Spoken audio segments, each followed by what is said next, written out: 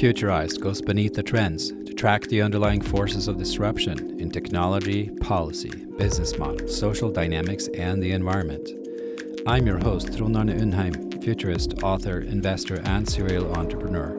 Join me as I discuss the societal impact of deep tech such as AI, blockchain, IoT, nanotech, quantum, robotics, synthetic biology, and more, and tackle topics such as entrepreneurship, trends, or the future of work. On the show, I interview smart people with a soul, founders, authors, executives, and other thought leaders, or even the occasional celebrity.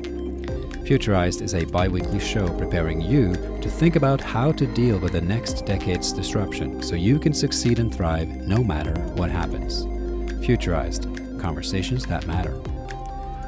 In this episode of the podcast, the topic is free education until you start your career.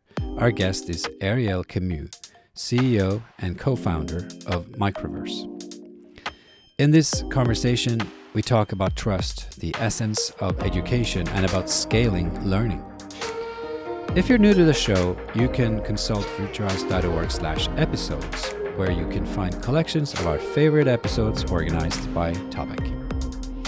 If you're interested in sponsoring the podcast or want an overview of other services provided by the host of this podcast, please go to futurized.org/store. Before you do anything else, make sure you are subscribed to our newsletter on futurized.org. Thank you so much. Let's begin. Ariel, how are you? I'm doing great. Thank you for the invite. Yeah, let's see. I mean, you've done some interesting things. I wanted to cover that first. You're from Argentina, obviously, and then immigrated to Europe when you were right before your teens with your parents.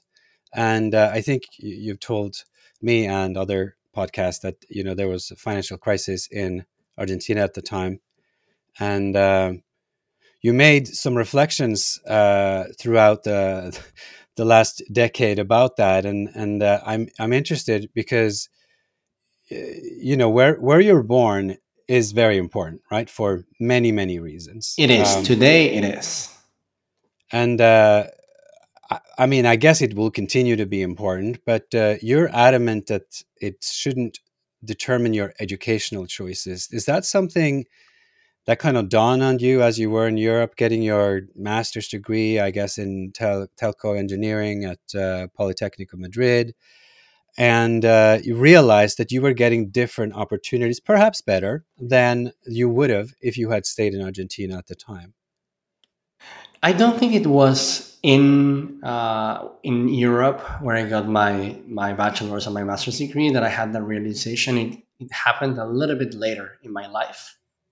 As I moved to San Francisco, lived there for a few years, sold my first business there, and then I had a chance to spend 1 month teaching in Burundi, where I got to see a very different type of education. It was a private university, so still for very privileged people within the context of a country that is quite poor, for the standards of the world, unfortunately. And most of the teachers were international teachers who were working as volunteers, and very often they either had to cancel their trips to be able to teach, or their flights got delayed, and then students were there just doing nothing. They went back home those days, and they were wasting a lot of their time. And I come from a country where public education is actually really good in Argentina. Right. Even though it is like a developing country, but education, and in general, Latin America has a really good public education system.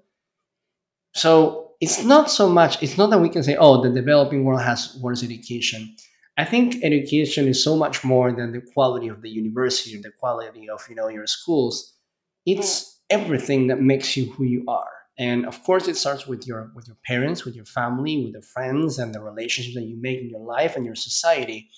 And I always talk about this example of my wife, also comes from Latin America, from El Salvador. But when she was 14, her parents applied to a scholarship that allowed her to spend an entire summer in a camp with students, with like teenage from teenagers from like I think 100 different countries, right? And that is something that in my parents' mind is not that they couldn't have done for me. It's that they just didn't even know that that was a possibility. Hmm. So I think that the surrounding where you are born, where you are developing who you are, it determines your subjective version of what's possible of reality, right? So school, universities, they play a big role in shaping that reality, but they're just a part. And I think having the opportunity to spend time in Argentina, in Europe, in San Francisco, then in Burundi, then I lived for a year between Indonesia and Vietnam, and getting to see all these different kind of little bubbles of realities and seeing the most extreme ones, right? The Burundi one and the San Francisco, California one, they made me realize why, if we have talent that is universal, that is evenly distributed in the world, and if we have massive opportunities that happen to be very concentrated, so they are not evenly distributed, why are we not matching those two realities? Why are we not, on one hand, making people more aware that the opportunities exist and that there is a path for those opportunities? Two, how do we get companies to tap into that distributed talent? And three, how do we bring the barriers down so that connecting talent and opportunities doesn't require paying the huge price of immigration that my parents had to pay. And that's where remote work, in my view, comes in. But that's a different topic, I guess. So it's interesting to me that the first company you started, Tourist Eye, was a mobile app for planning trips. So you were still in the mindset of figuring out where to travel, how to travel, what to do when you travel, and then and then you grew that and sold it to Lonely Planet, of course, and that's a big travel company.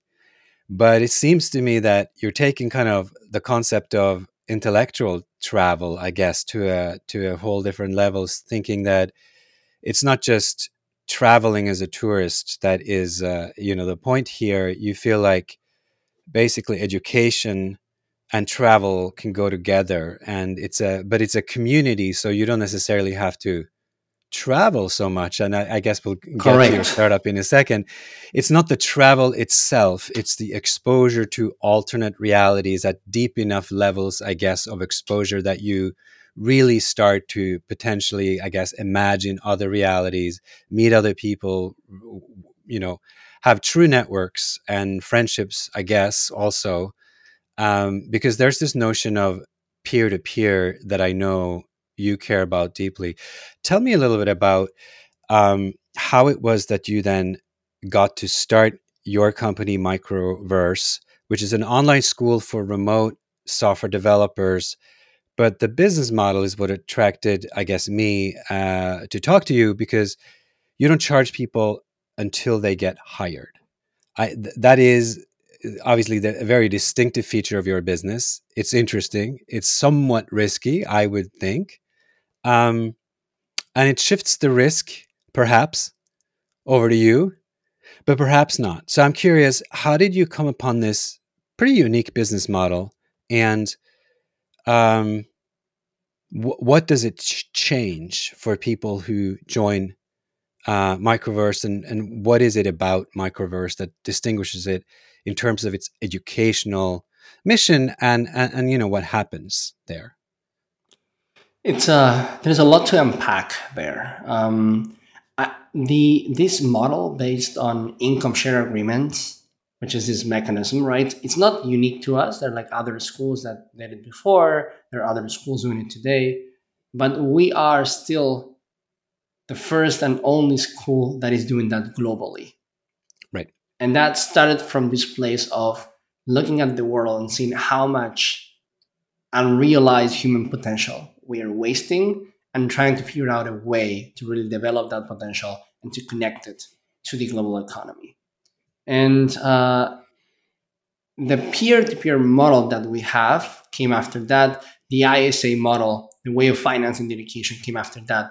Both things came as answers to the question of how do we make a world-class education scale so that it can truly reach every talented human being in the world, and how can we make it accessible so that every talented human being can access it regardless of the subject to reality where they were born, right? So I think the first memory that I have of an income share agreement, I think it was Guild Education from Berkeley in the Bay Area that used it. They ended up shutting down for other reasons, other complications. And Lambda School also like made it very popular in the US. But the whole narrative has always been very US driven, right? Hmm. Where the loans, like the like universal loan system is completely, it's a nightmare, right? And there is a desire for new ways of financing education. Public education is not great, but then you go to other places like Africa and you realize that great education is not even accessible. Like it's not just financially, it's that it doesn't exist. There is no alternative, even if you can afford getting a loan, but loans are not a possibility. So you have to think differently. And in this income share agreement model, what matters is one, students don't pay anything up front. And secondly, they only pay if after completing the program or as a consequence of the program they get a job where they get paid much more than they did before. In our case, because our audience is students in Latin America, in Africa, Southeast Asia, Middle East, we set that threshold at $1,000 a month, which is like 2 to 3 times the local average. So on average, our graduates have a salary increase of around 300% by going to our program. And only when that happens is that we charge them based on a percentage of their salary. But what it does is, as you said, it changes, like it aligns the incentives of the system because the school only makes money if the student is getting a huge return in their investment in their own education. And So here's the yeah, immediate question I have to this, Ariel, because if you think about any old US elite university, an Ivy League or any university that's very selective, they do a version of what you're doing in the sense that they take then they have a certain quota of students that are really kind of alternative background, but then they choose the absolute very best, of course, because they want to make a bet on and perhaps pay some fees for certain categories of students. It makes them look good. It's a social mission. But then when they do that, they pick the absolute best. So here's my, I guess, question to you. How do you select these students? And is there not a chance that, in the beginning, before you scale, you might be able to attract a very, very high level, academic level, and perhaps entrepreneurial level? I don't know, whoever gets job offers afterwards, right? You have a formula for that. But as you scale, doesn't that become trickier to still pick the cream of the crop? And also, if it is a social mission, how do you avoid only picking the top of the top? Because honestly, that's not such a social mission, if you know what I'm saying. If it's an inherent critique of the way that the Ivy League schools approach this, is that they pick people who might, in their local economies, have been on the top of the ladder anyway. So yes, now they have a Harvard education, they would have some other education, and they would be the top 1% in their culture or company or whatever. Either way, because they are clever people who tend to rise to the top. So again, I'm just trying to give you a little hard time here because I want to have a discussion that's a little bit more nuanced than like you have this wonderful thing that is obviously, it sounds so fantastic. Have you thought about the dynamics of your model over time? no, those are great questions, and I love that you are going that deep in your thinking and in your questions. So yes, we think about this the whole time, and one of the most important lessons that we have learned is that you can't help everybody. We have tried in the past, accepting students from very different, let's say types of personas, talking from a product point of view, people who could join full time, people who could join part time, people who said it full time, but then they had some financial difficulties and they had to move part time, people who were more, developed in their soft skills to work more globally, people who maybe didn't have such a strong English level to join the global economy. And what we learned is like, we can't help everybody yet because coming from a product development background, when you try to build a product for everybody, you end up making an mediocre job with everything you do. So we said, okay, who are the people that we can help today. And the people that we can help today is people who speak English, who can join full time, who have a little bit of previous coding experience, who have the financial support to join our program for a year. And of course, that is 1% or less of the population. Now, there are two sides to your question. There's the elitism side, and there's like, is there enough, let's say, talent out there? To the latter one, we're talking about 90%, 90 to 95% of the world not having access to higher education, right?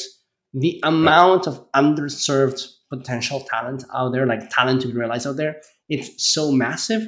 And by going globally from day one at school, we're very far away from, kind of like getting every single person into the program.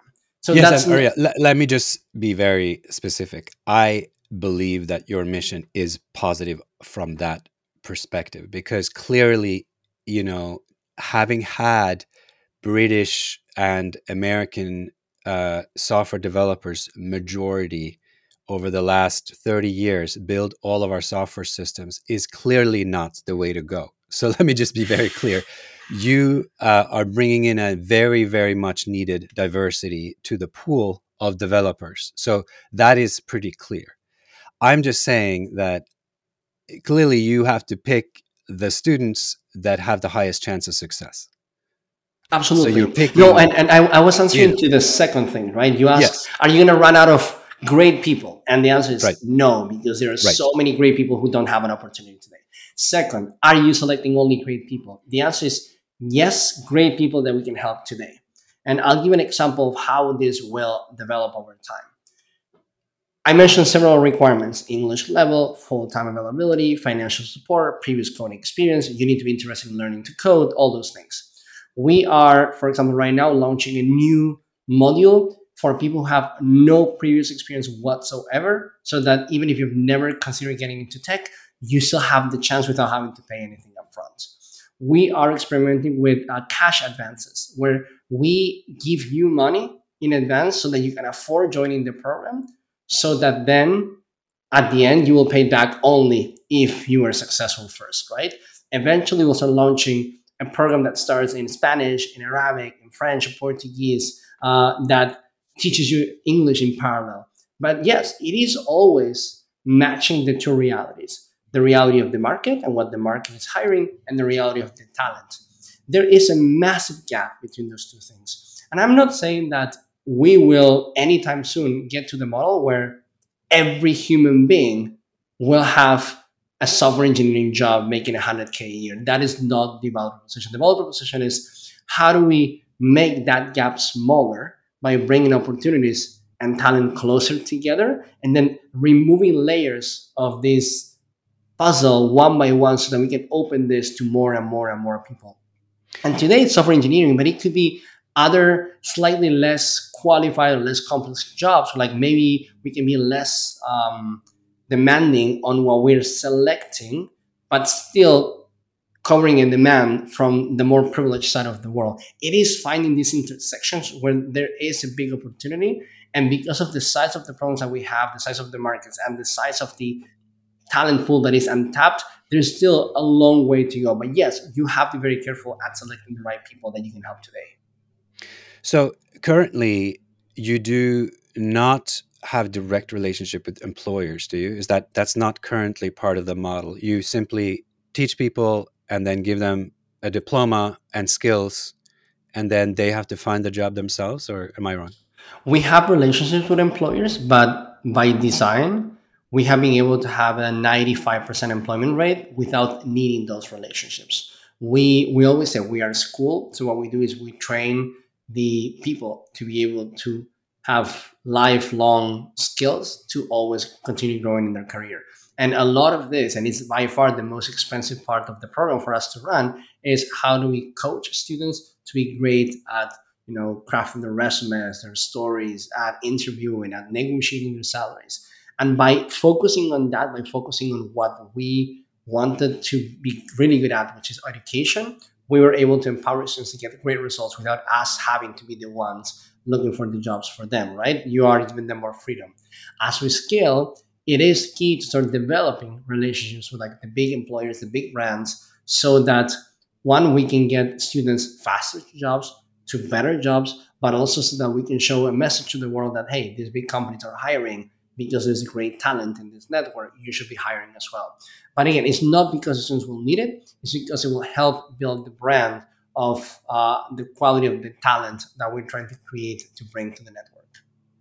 Tell me a bit more about the curriculum, because you talk about a peer-to-peer model, emphasizing collaboration, and then you talk about all of these business savvy skills, or like, protecting your own investment, I guess, in sort of teaching them to be more street savvy and better at communicating and all that stuff.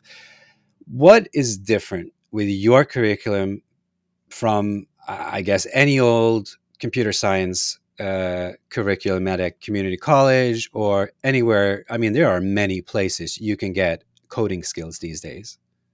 Yeah, and we always encourage people to go and try to learn on their own first. We even provide lists of like free resources. And then we say, if you realize that you are not moving fast enough, that you're getting distracted, that you're getting sidetracked, that you're getting, frustrated, that's where we come in. We started with the assumption that learning content is a commodity. And what we built was the layers around that content to provide accountability, to provide support, and to do that in a way that it's outcomes oriented. Because if they don't get to a job, we don't get paid. So the way this peer-to-peer model works is that you have there are like two layers. There's like the human layer, and then there's like the, let's say, the software layer.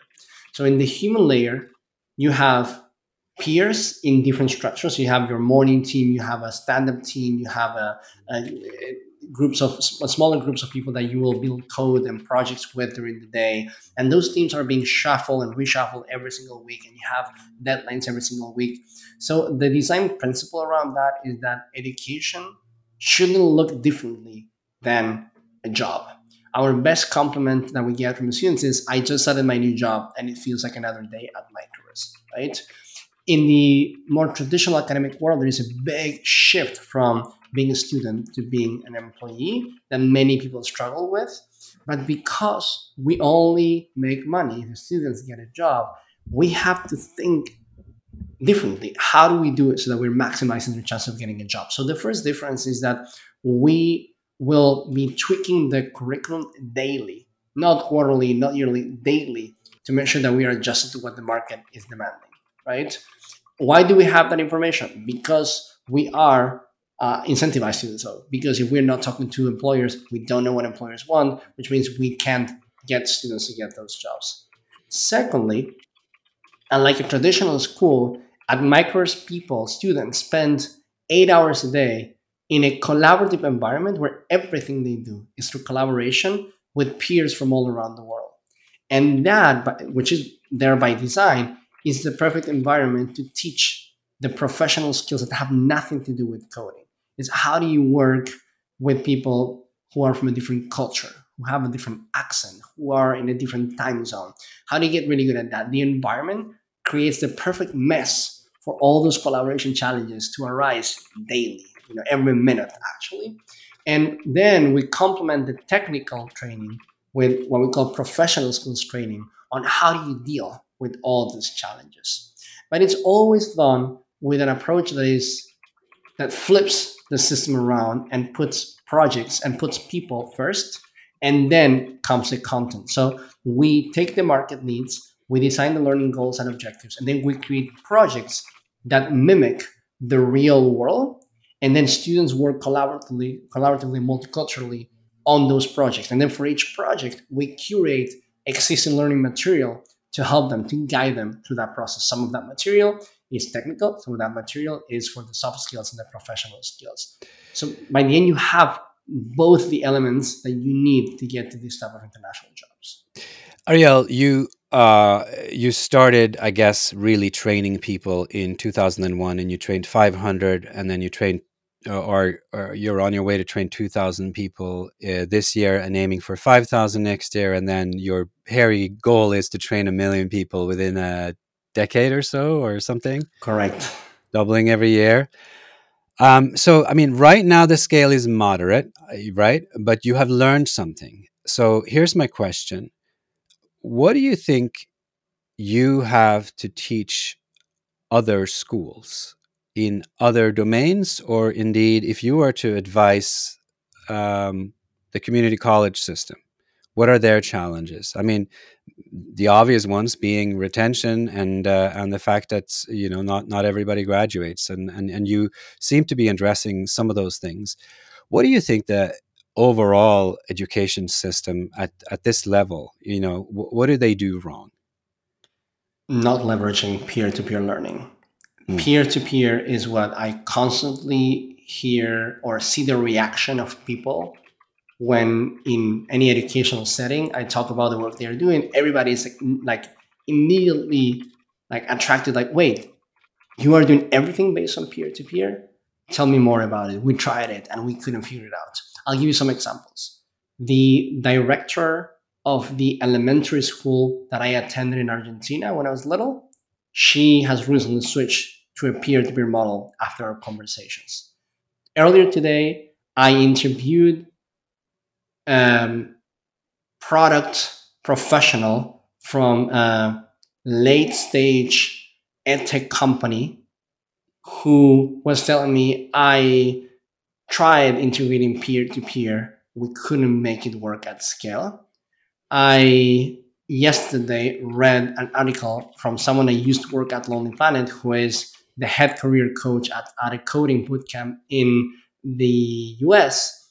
And he sent me a message last night saying, Ariel, everything I'm doing right now, I am borrowing inspiration from the work that you are doing on peer to peer learning. This is the thing that we keep hearing again and again and again. The most surprising part to people is not just that we have figured out how to make it work from a pedagogical point of view, but that we have figured out how to scale it so that it's no need for human interaction from our side to make it work. It is purely these peer-to-peer interactions plus the software layer that is orchestrating the whole system. And right now we have the 2,000 students going through the program this year who don't need us to intervene. And of course, we have a support team for like access, like problem access to tools and stuff like that. But for the daily experience, there is no need because the software is holding them accountable, tracking their attendance, reshuffling their working groups, providing feedback, making sure that the co-reviewers, the project reviewers who are peers are getting accountability, that they are being, the quality of their work is being monitored, that we integrate the peer-to-peer ratings to decide who to pair to who. All of this is what it took us like a few years to develop. This is what we can teach the world about. So, I mean, you're cracking a nut that's really difficult in many online systems, motivation over time. And really, I mean, even people trying to launch social networks, right? They're like the virality that people talk about. Really, what it is just can you incentivize people to engage not just with the platform, because who cares about the platform? They want to engage with friends, with peers, with others. And you seem to be cracking that somehow. And you talk about tracking, feedback, accountability, but also pairing in a very conscious way. How do you pair people? And when you say peers, do you mean like teams of two people, or is it bigger teams? All of that. So, by the way, I will. You're absolutely right. You were absolutely right before that. It all starts with the quality of the people that you select. In a peer-to-peer environment, if you select people who, for example, might be equally capable from an intellectual point of view, but they don't have the same capacity to commit to the same number of hours or level of focus, the relationship is not going to work out, right? Like imagine working with a coworker who only works 2 hours a day, you're working 8 hours a day, but you are being paid the same and expect, like, and your success depends on the other person. You're not going to be very happy about that. So like selecting the right people and keeping the right people in the school, it's key for this to work. Sorry, I lost track of the initial question. Well, I mean, well, first of all, I think I'm just still curious about the pairing process and how you pair Pairing, people up. yes. But it sort of it does, I guess, boil down to, can it truly work at scale? And modestly, I would say that you can't really say that it worked at scale. Well, at scale, at 1,000 people, yes. But what these people who are saying we couldn't make it work at scale, I'm assuming they're talking about tens of thousands of students. So my question is simply, how do you know that this will work at scale when perhaps, the quality of your students goes down even like 20%, maybe the commitment level, because you're now becoming a bit of a brand. They apply to it for all kinds of reasons. Maybe they think they will get a lot out of it, without investing a lot. All of it, right? In any school system, it boils down to what kind of individual attention do you feel you're getting from the system, the teachers, or the peers, right?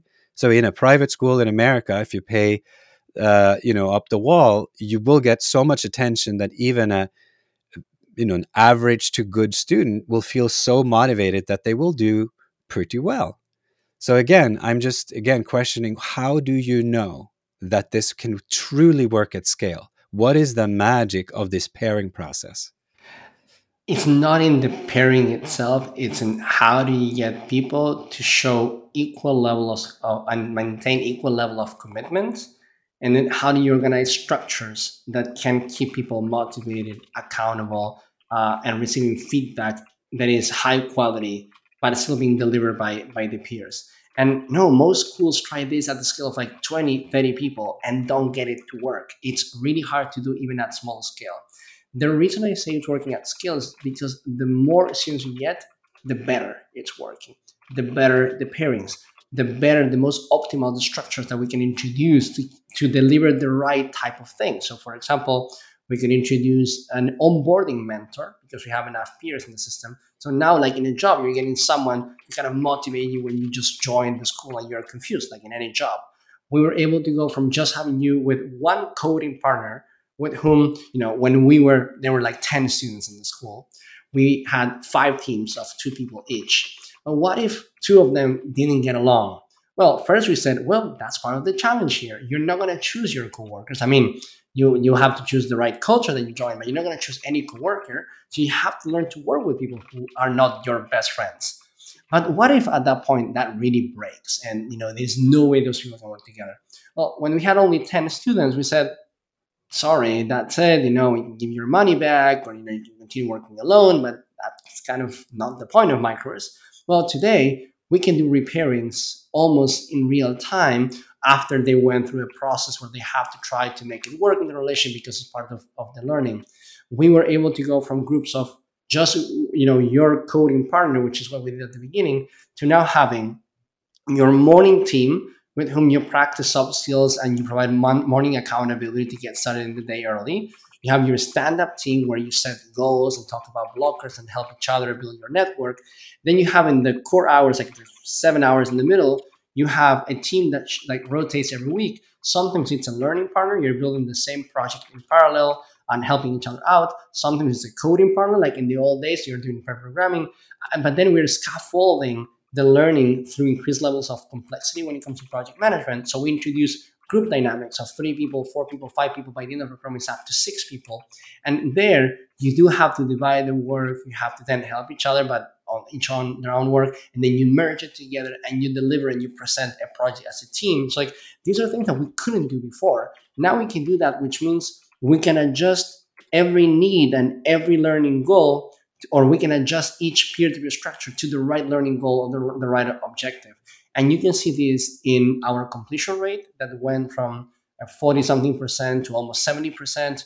You can see these in our net promoter score, which went from 55 to 60 with the previous version of the program to being at around 75 to 85 every week right now. And we measure this with every single student. It's a mandatory step every week. So the more students we have, the easier it gets to actually work on all these pairing structures in a way that you can systematically guarantee that everybody will have a consistent experience.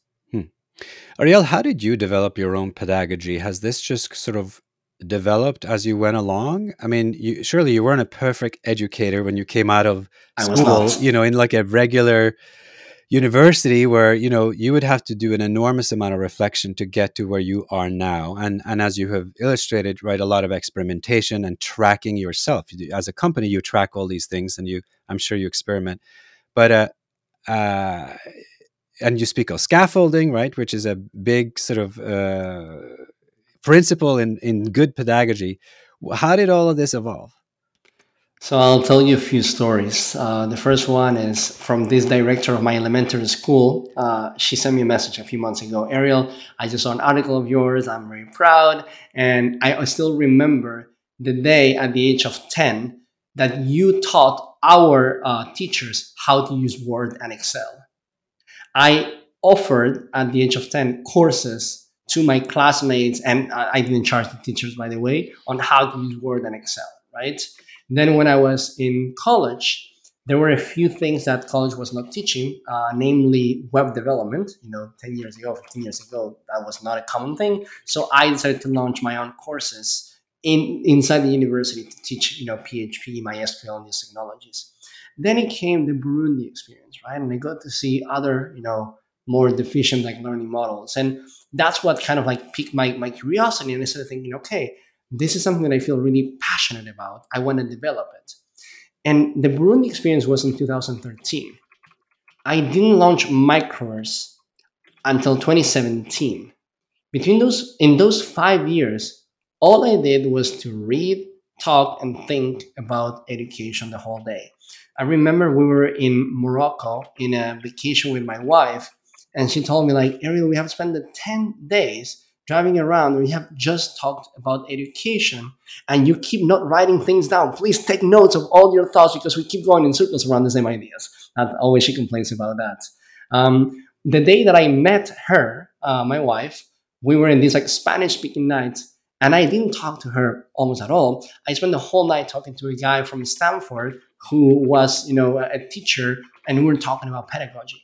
I think one of the most important moments was coming across the Wikipedia article of the Bloom's Two Sigma problem. I don't know if you're familiar with it. Please explain it for my listeners. Yes. Yeah, so it is a piece of research. I think it's from the 60s, where they basically work with a lot of schools in the US trying to understand the impact of having a dedicated teacher or coach in a one-on-one way for students.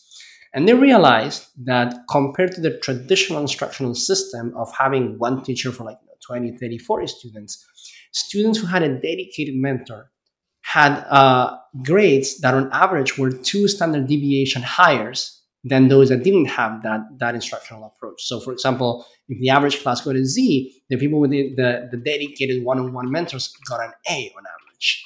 And the reason it's called Bloom's Two Sigma problem is that the researcher's last name was Bloom, and that the problem is how do you get to those results with a model that actually scales, that is actually realistic? Because having a dedicated one-on-one teacher is not even realistic in the developed world. Imagine if we want to bring that to the developing world. So there is a table, I haven't looked in a while at the Wikipedia article, but there used to be a table comparing the results on the efficacy of the different instructional methodologies, and one of them was collaborative learning. And I remember clicking there and saying, okay, this is going to be fun. And, that was one of the, after Burundi, I think that was the second aha moment of like, well, that was the third. The other one was the realization of remote work as the bridge between talent and opportunities. And the third one was that Wikipedia article. So yes, I've spent basically since 2012 thinking about this problem. It's been 10 years, even though the company officially launched in 2018. When people hear that story, I guess founders should take away from this that it's not just your formal education or your pitch deck or something. I mean, this is something that you had been passionately working on for a long time. Look, let's switch gears for a little bit. This is fascinating. I just wanted here towards the end to talk a little bit about the future. So, EdTech, you clearly, you're making your motion here in EdTech. What do you see for the future of this sector? What do you think will happen here? Is the current trends going to be contracting now that people are going a little bit back to sort of work? Will remote work and remote education still be this thing that everyone right after the pandemic said, oh, we're all going to be remote, we're going to do all of this? Yeah. So, what are some of the opportunities and some of the limitations that you have experienced through your company and learnings? So I'm going to start long term and macro level. The more that we evolve as society, the more complex the problems that we have to solve become, the more that we need an approach that is global to solve them, the more that we go in the global direction, the more dependencies that we create. And at some point, it's not just a matter of having big problems that we really depend on each other for our countries to do well. And the countries that will do the best, this is my opinion, given the types of problems that we are facing, are those economies, those countries, those leaders who understand the importance of global collaboration and global leadership. Now, from this perspective, and understanding that the problems are getting larger and larger and larger, we're going to need more talented human beings working on these problems. And we barely have enough. We don't have enough developers in the US to cover enough of the available jobs. If we expand this globally, the shortage of developers, for example, it's massive. And it's not just developers, it's across all these like knowledge worker positions because there are a lot of opportunities. And this digital transformation that we're seeing in the world is just getting started. So that even if it's today, the market is going through like a downturn and companies might be slowing down hiring or something, then that is just at the it's a very short-sighted thing that is happening. In the long term, this is going to be a tiny blip that will barely be visible if you were to draw a line of how the growth in professional technology knowledge worker careers is growing. So we're going in that direction. And because there's such massive shortage of talent, the companies that are the best at being able to tap into high quality talent are going to be at a massive advantage when it comes to solving the problems, generating value, and creating big businesses. So then you have to ask yourself, how do I maximize my chances of getting great talent, to as much talent as possible? And an obvious answer is hire globally, right? Maybe you don't go globally from day one. Maybe you go from, hey, let's hire remotely inside the US, but not just in our town. Or maybe you say, hey, let's go through the same time zone. So I'm in the US. Let's also hire in Mexico and Latin America. Let's not go to also Europe and Africa. But the more you go to global, the more people you have, also the more diversity that you have, which means more innovation, which means more empathy to solve some of these problems that are global in nature that require different perspectives coming together to truly reach a solution.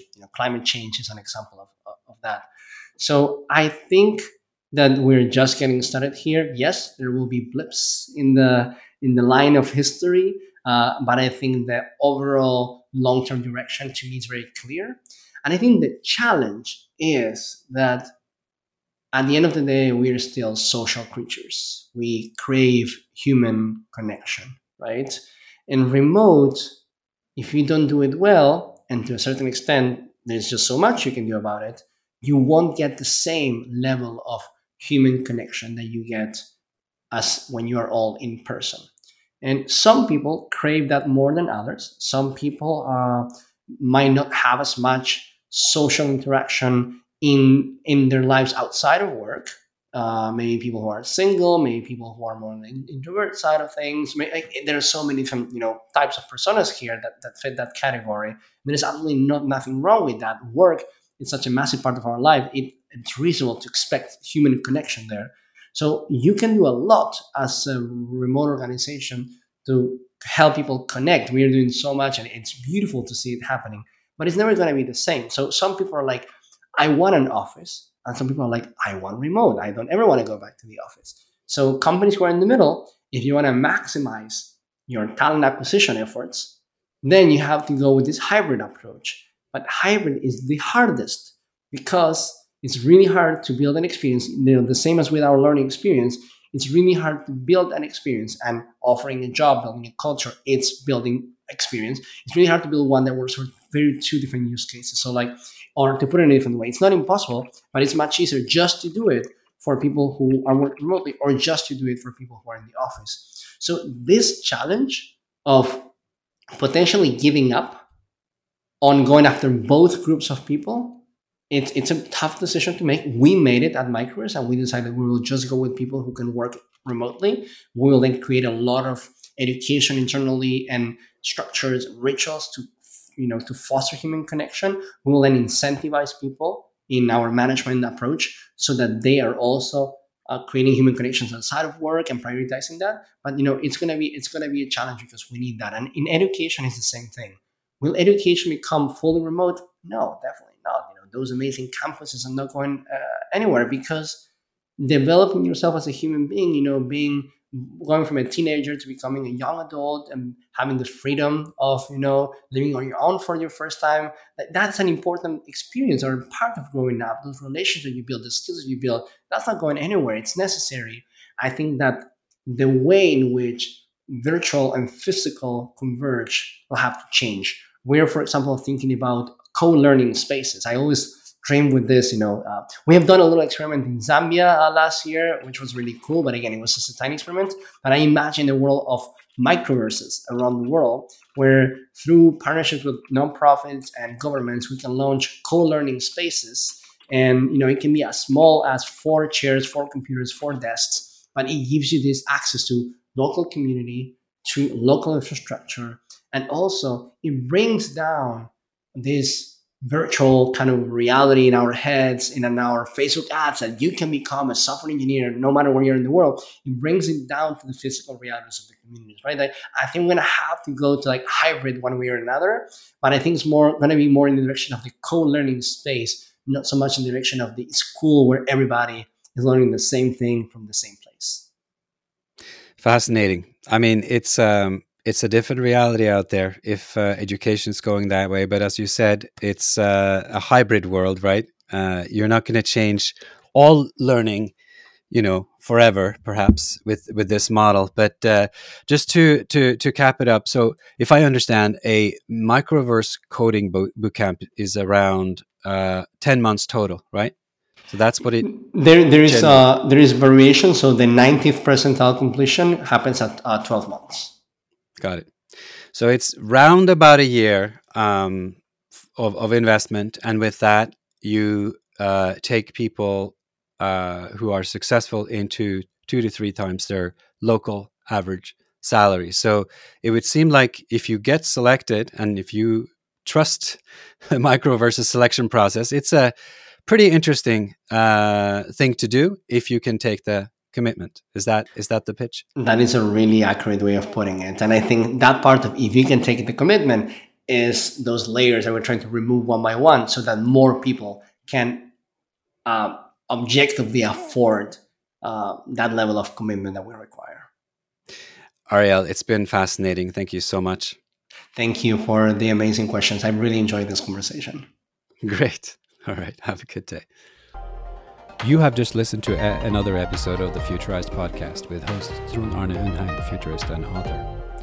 If you're interested in trans projects or services, feel free to check out futurized.org/store, where you can book a keynote speech, become a sponsor or partner, request a podcast swap, or buy a few of Trond's books, such as Augmented Lean, Health Tech, Future Tech, Pandemic Aftermath, Disruption Games, or Leadership from Below. You can also check out more of Trond's projects at his website, trondundheim.com. The topic of this episode of the podcast was free education until you start your career. In this conversation, we talked about trust, the essence of education, and about scaling learning. My takeaway is that we will always discuss what is at the heart of education and learning. It is an ever-evolving thing that humans care deeply about. How to organize it matters a lot, especially in a resource-constrained environment.